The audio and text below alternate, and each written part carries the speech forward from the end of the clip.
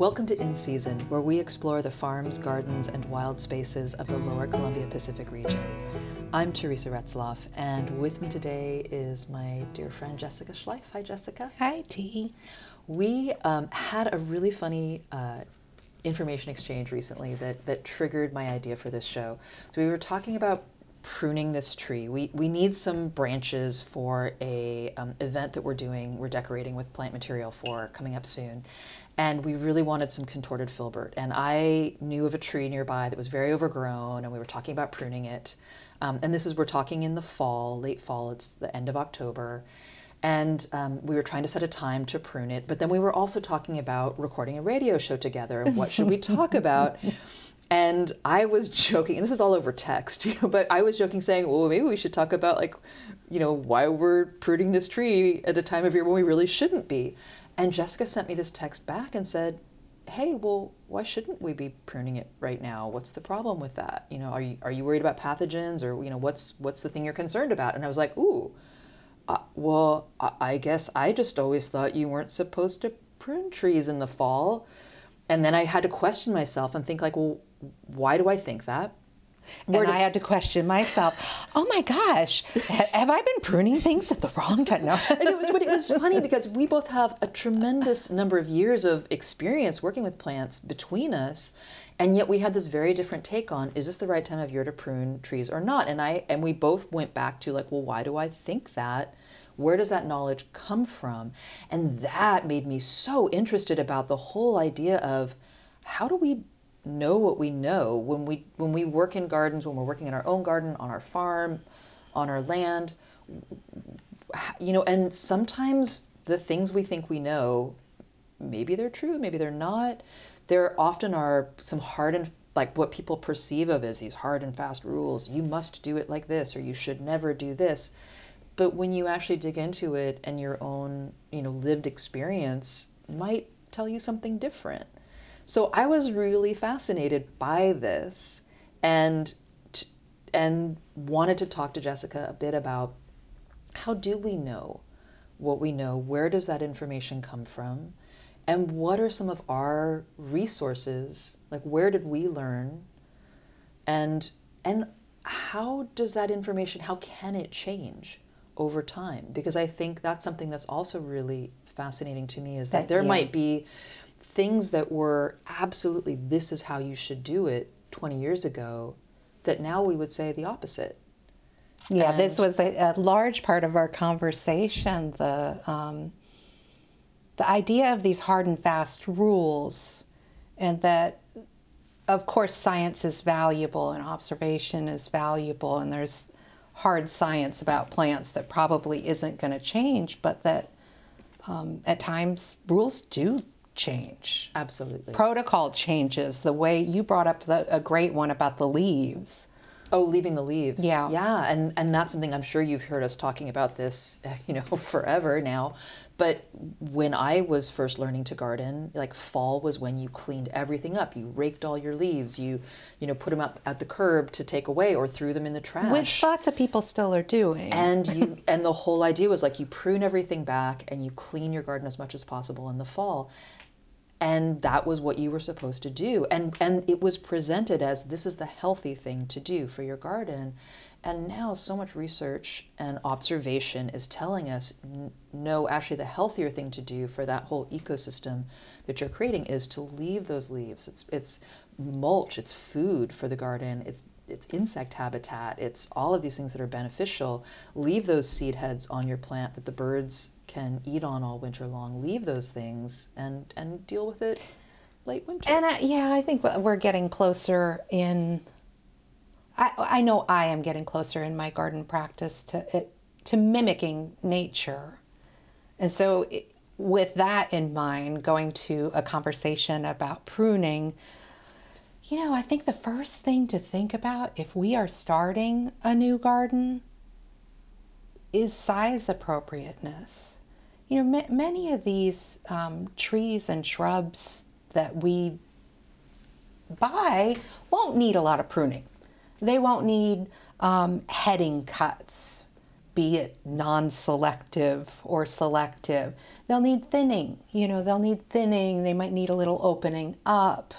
There might be some pruning for shape, but we're not trying to control the tree or the shrub. And I think that's a really good place to start, is thinking about mature sizes. Well, and usually the drip line of a mature size, and how is this going to meld with these other plants? Do you find, like, if someone is buying plants, like buying a new plant for their garden, it's hard because you go to a nursery and you're buying this plant maybe in a gallon pot and it's maybe a foot tall. And yet that plant is going to become maybe, 6 feet wide and 12 feet tall at its maturity. But when you put it in the ground, it's hard to leave space for that. Yes, definitely. And don't get me wrong, there's nothing wrong with overplanting. We can always overplant and edit. But overplanting and then expecting that you are going to start shearing something, you're going to do all this pruning that has non-selective heading cuts, you're locking yourself into maintenance in the garden, you're making extra work. A way to kind of strategize about that, if your trees and shrubs are, obviously you're putting them in, they're going to be smaller than they will be once they reach a mature size. We can fill in with other things. We can fill in with perennials. Or annuals. Until those plants reach maturity. Yeah, definitely. And, these days with annuals, I love annuals. I know that in my early gardening career, I kind of vilified annuals. I still, as much as I love some of the things that are out there on the market, I would rather plant annuals that might be, and it's harder to get, but specific to our region, a local buckwheat or something that might provide more habitat or food. I will still always love poppies and cosmos and things like that I can save seed from, and the birds can eat seed. But I see myself steering more and more away from just bedding plants that are maybe treated with something that I don't know about, or that comes down to it too. Like, what are you comfortable planting in your garden? And everyone has different tastes and different inclinations. And that's something that I've learned too over time, is there are things that I do, there's things I like, there's, colors that I prefer, there's plants that I love, plants that I'm like, don't really like that one.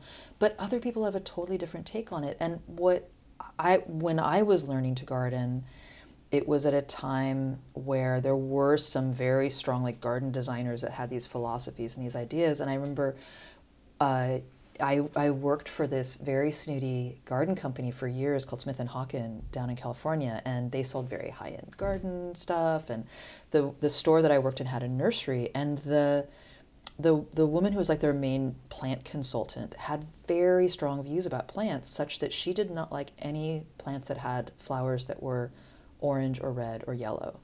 There was no, the nursery could not sell any plants that were orange and red or yellow. And I actually really liked some of those flowers, but I was very much no, those are terrible plants. And I absorbed that idea, and certain plants I really looked down on because I was told, well, those are kind of, those are more common plants. We shouldn't like those plants.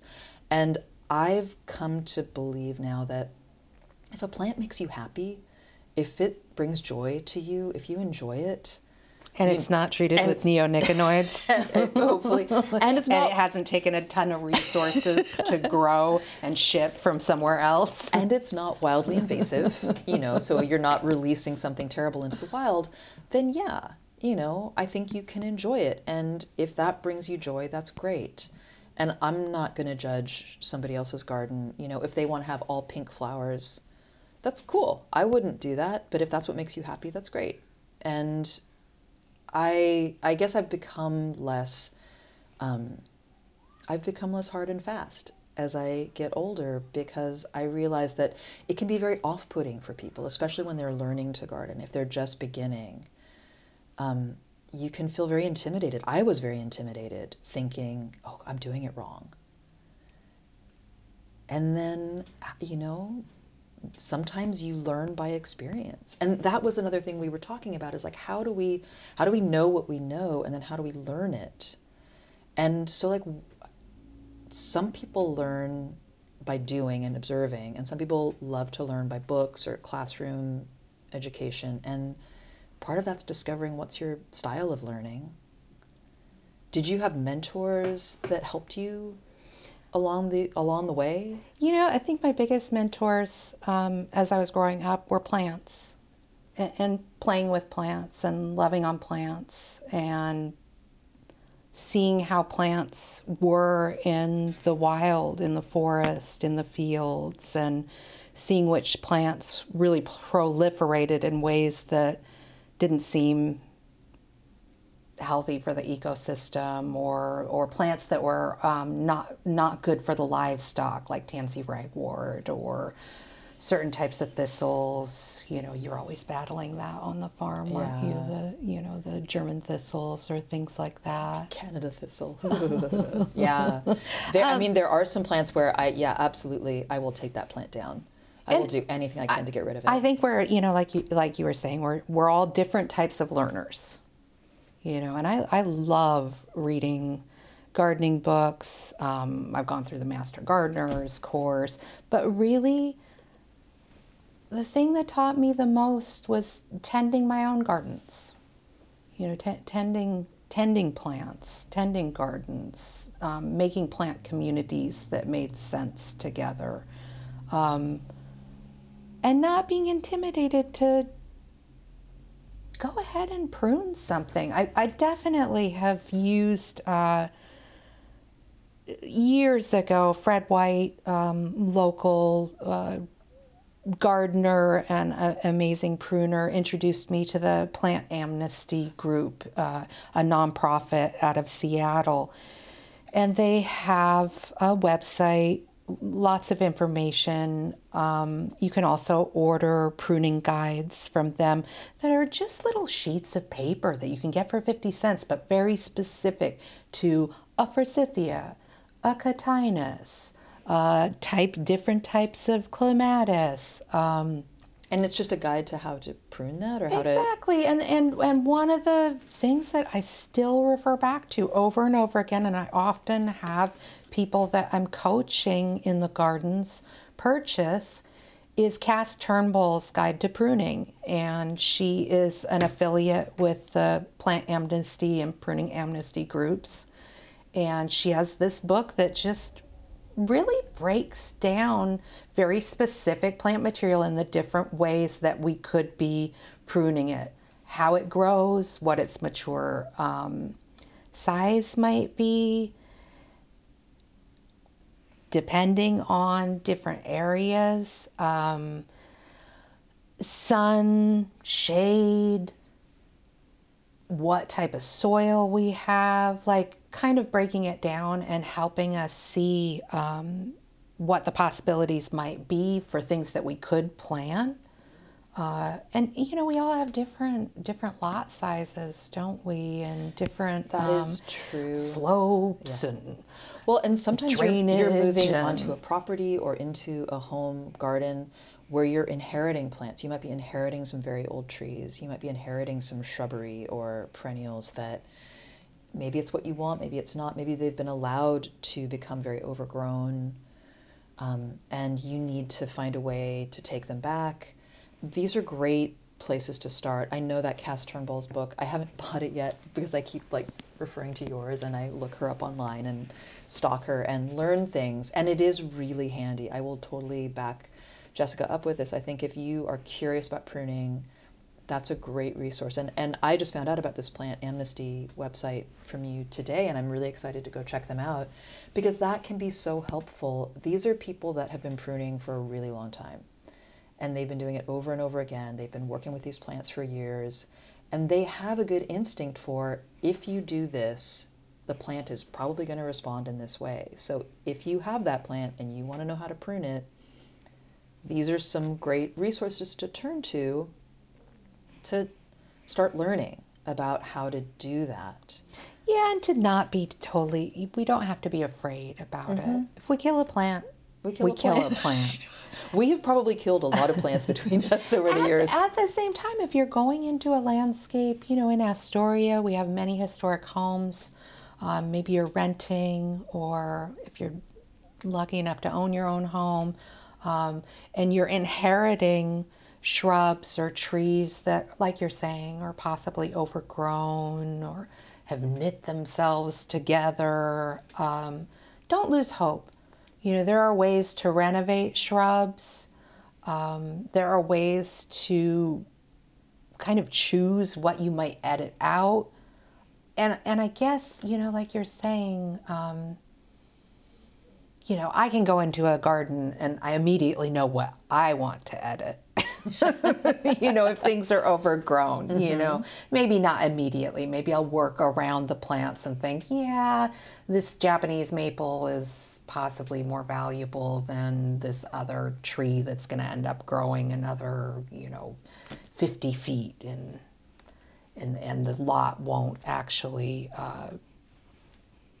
provide the space for that, or I want some light, but these are all very personal things, aren't they? They are, and I think that's something where, again, how we know what we know and what we decide to do in our gardens, on our land, is personal to some degree. I think you can be guided by research, you can be guided by observation, but also I think what I would wish for people is to not be afraid and not worry about making mistakes.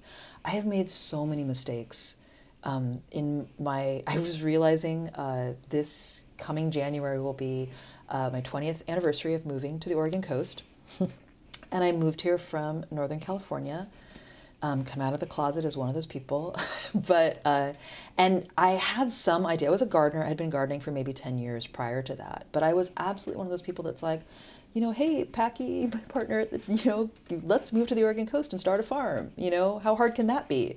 And I had no idea what I was getting into. And I learned along the way. I went through the Master Gardener course out here because there wasn't really any other training available. And I made so many mistakes. I tried stuff, it didn't work. I tried something else. I took workshops, I read books. As the internet became more of an option, I did online research. And over time, I realized I've figured some stuff out.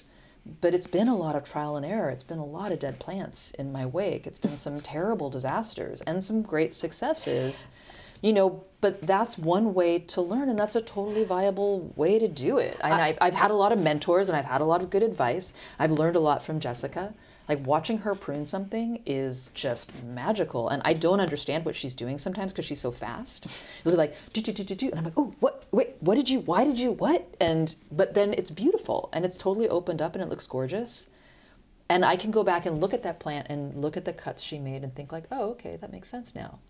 And I might do it the next time, and it's maybe not going to look as good, but I'm learning, and maybe it'll, eventually I can figure it out, and that's okay. And we're just thinking about, if you don't have a lot of knowledge about the pruning, a really easy thing to do with the trees and shrubs, get in there and just go for the deadwood. Oh, that's a good way to start. And sometimes that's hard to see, but the deadwood is often a different color than the other branches. You can scratch it with your thumbnail. You can scratch it with your thumbnail. Brown underneath, it's dead. If it's green, it's still alive. If you still have some green in there, it's got wick, it's got life.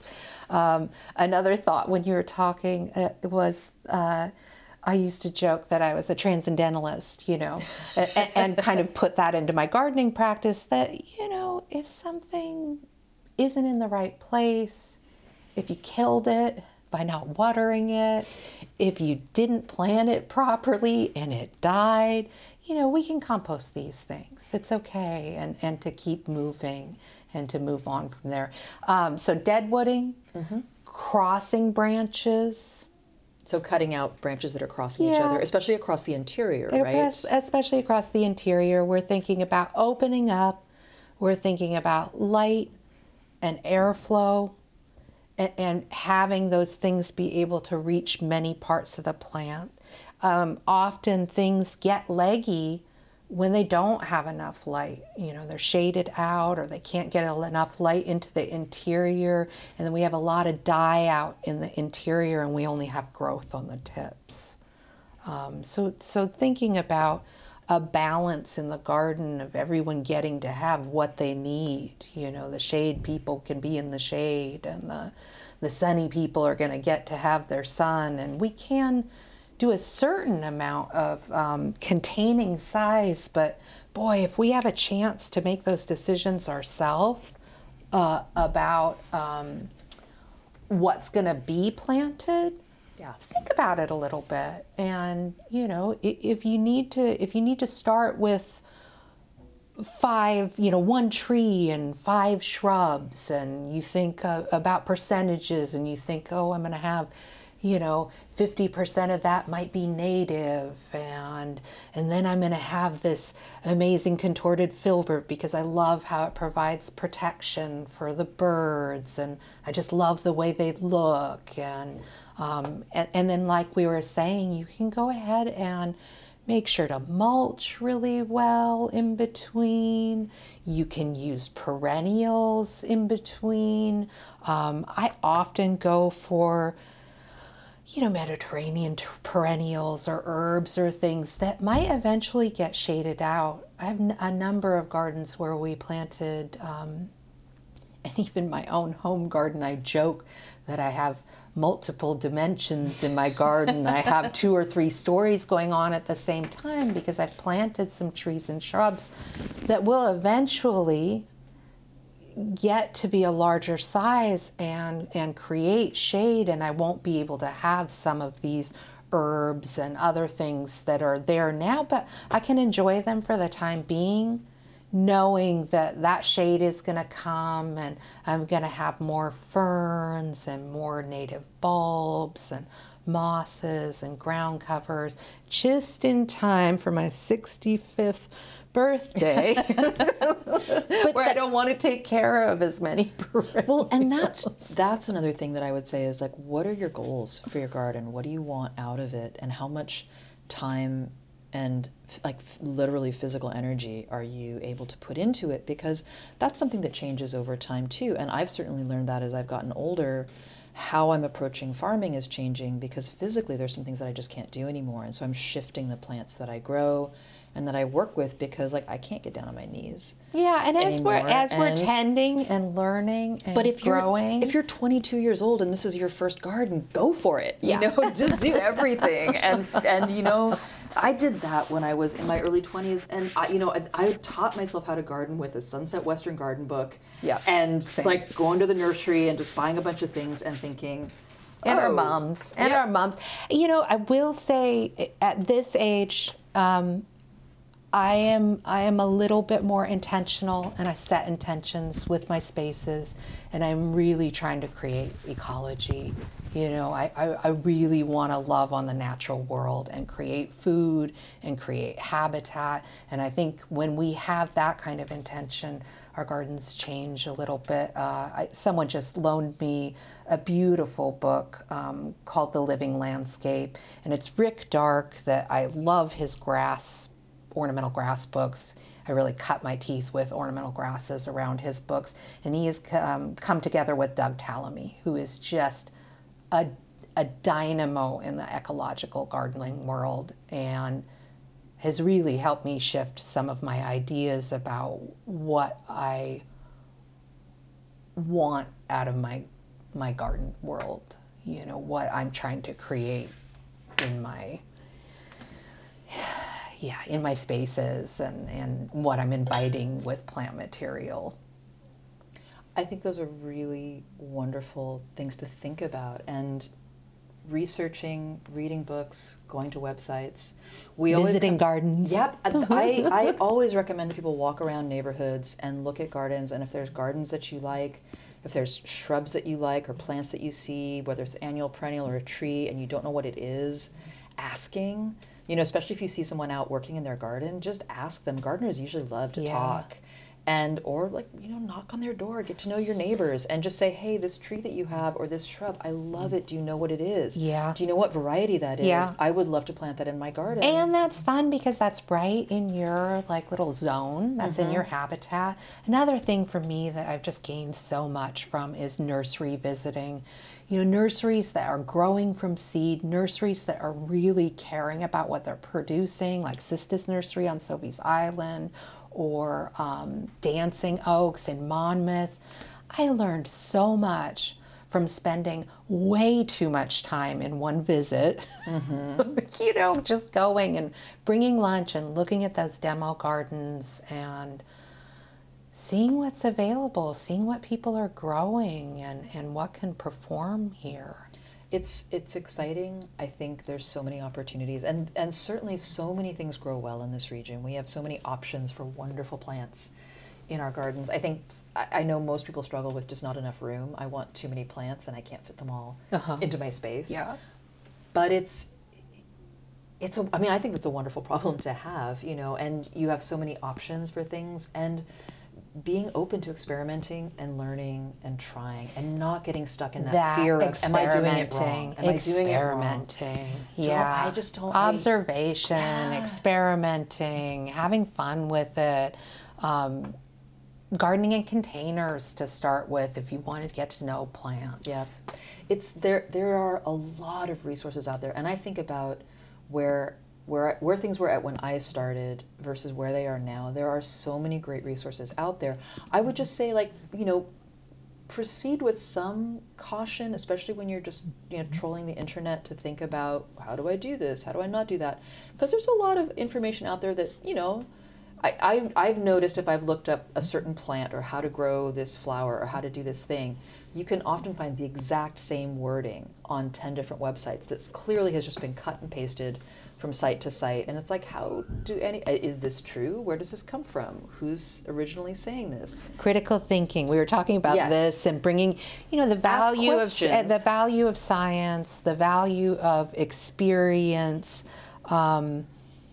But yeah, doing some critical thinking when we're looking on the internet. I know, but thinking about going to your plant amnesty group, it's like, clearly these are some people that have experience. Yes.